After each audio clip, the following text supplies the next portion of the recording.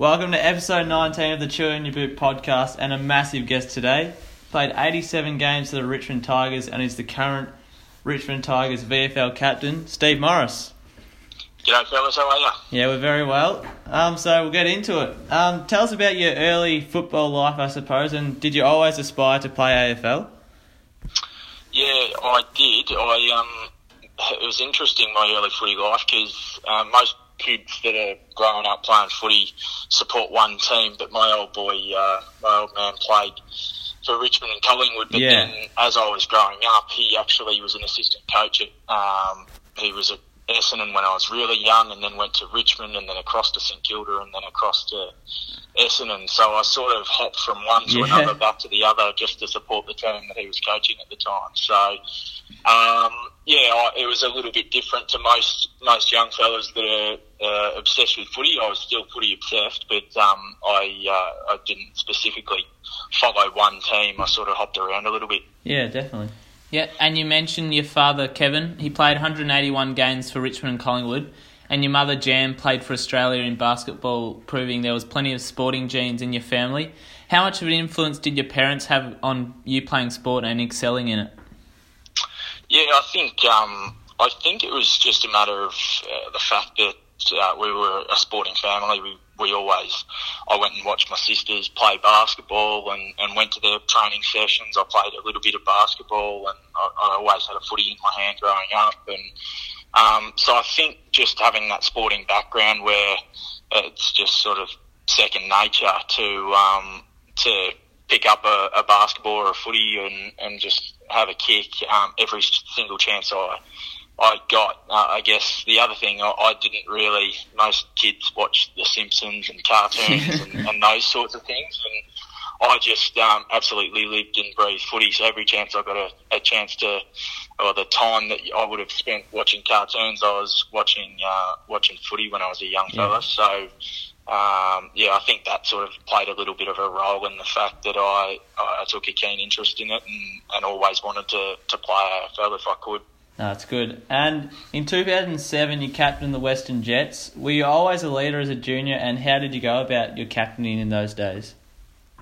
I don't know. It was a strange one. I didn't spend a lot of time playing footy with or against the players at the Western Jets, because I actually lived out in a place called Toolanvale, which zoned me in the Western Jets, but I went to school in Essendon, which was called a Cannon Zone. So most of the guys in the Western Jets team at that stage were playing against each other or with each other on a weekly basis. So I guess at that stage my leadership was it wasn't really something that I felt was a strong part of my game. It was something that I sort of had to really work at.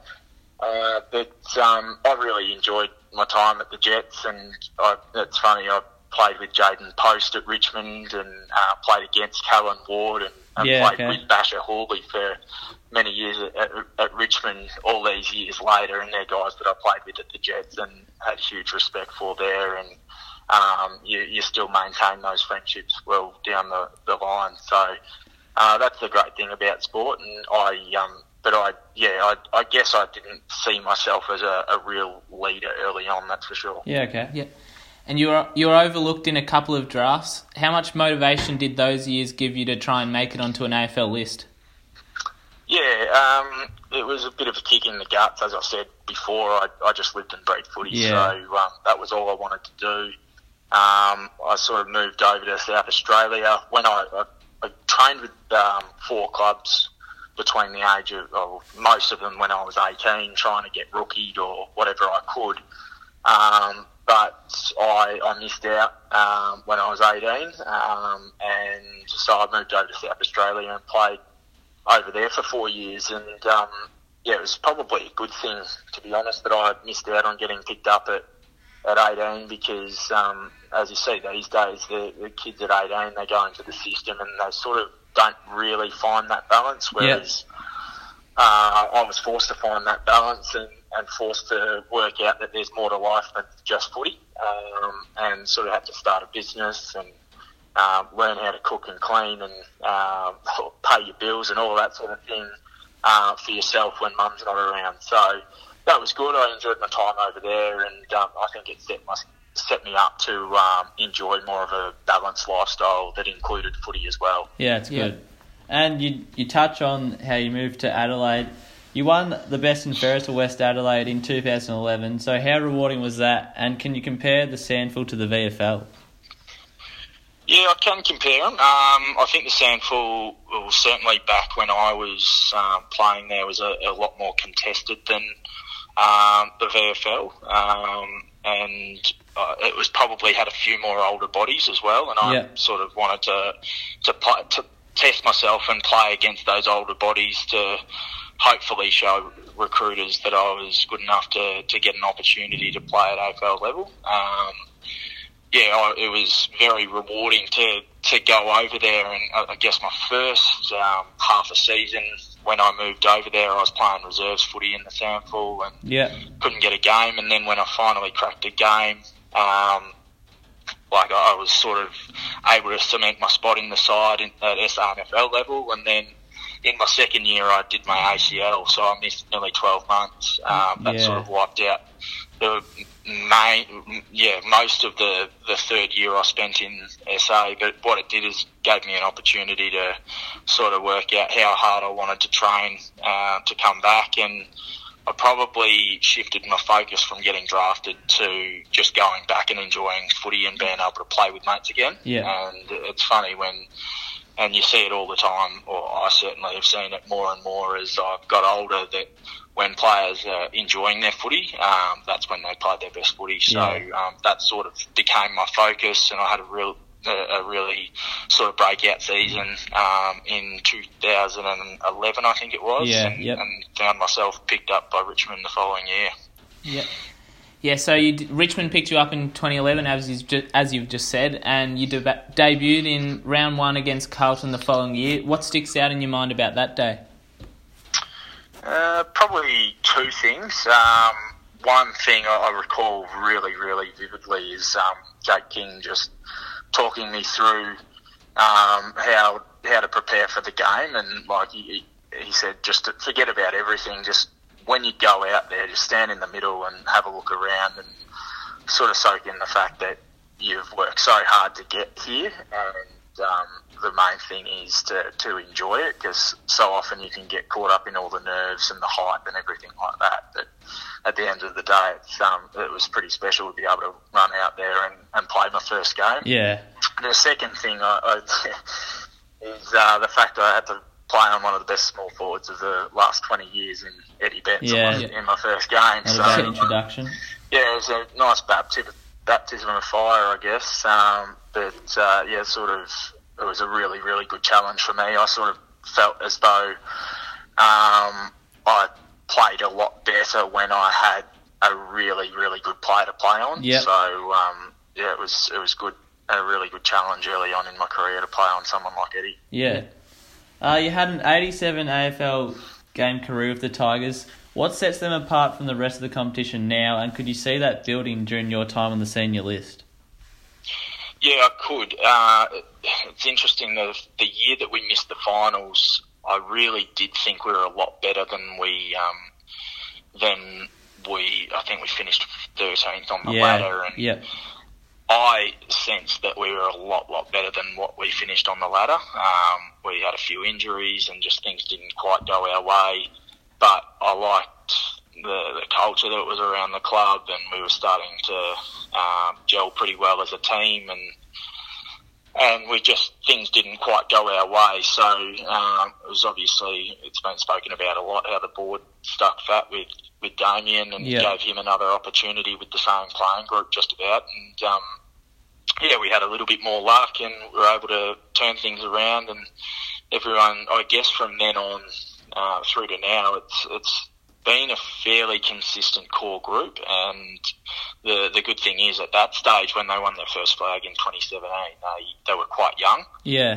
And now they're just adding an extra year of experience and each year, and sure we've lost a little bit of depth over the last couple of years, but it's still a pretty strong team, and you've got a lot of players, key players in the prime of their career, and they're having big seasons, one after the other now, and if one player sort of has a quiet day, it sort of seems as though another just pops up and has 30 or kicks 3 or whatever. So, it's a lot more unpredictable than it probably was a few years ago. Yeah, definitely. Shows they're a good side now. Yeah. And was it an easy decision to stay with the club and begin your tenure as captain of the VFL side in 2018? I guess it was when they approached me, and I wasn't really expecting it, to be honest. And I just really enjoyed my footy in 2017 when I only played one AFL game, and I probably enjoyed that season as much as any that I spent on an AFL list, just because I was lucky enough to have a super coach that made everyone feel valued in Craig McRae. And he was AFLCA assistant coach of the year last year, and he got that honour for a reason. He's a very, very good coach, and so the appeal to be able to sort of work on my leadership, work on my coaching, understand the game better, and probably the other carrot was, like, I was really lucky to be able to have some really good mentors through my upbringing with footy. They had a really good core group of young players at Richmond that I was really keen to be able to help on field if I could, and it's been as rewarding as anything, being able to see guys like, I don't know, Noah Bolter and Sydney Stack and Ryan Garthwaite, and the list just goes on and on and on. The guys that didn't necessarily play in the flag this year, but certainly played a game here and there and helped bank those wins to be able to finish top 4, which you sort of need to be able to do to give yourself a red hot crack at winning the thing. And seeing those guys succeed has been a really, really big positive for me. I've really, really enjoyed seeing those guys improve and succeed in their footy aspirations. Yeah, no, that's great. And you're obviously very successful this year captaining that VFL Premiership. How special was it to not only captain that flag but kick off what was an incredible week for the club? Yeah, it was. It was unreal. I guess just seeing the support that we had from the AFL boys, they were all there, and as you said, it did have a great feel to start the week off for them. And for me, I'd never played in a senior flag, and so many people who play in flags are still mates with people that they form friendships with people that they play with, and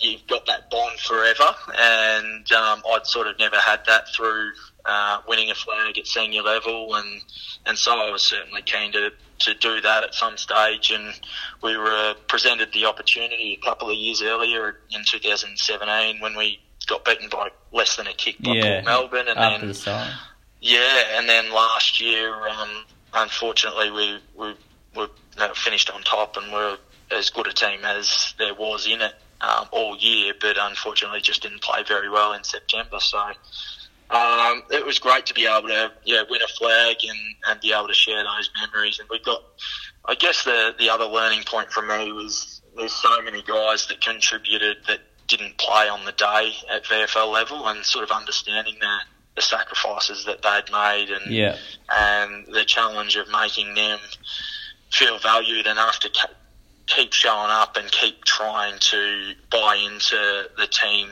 ethos and make the team better, and sort of put their personal aspirations aside. That was a real challenge, but something that I really looked forward to last year, and certainly I'm looking forward to again this year. Yeah, that's great.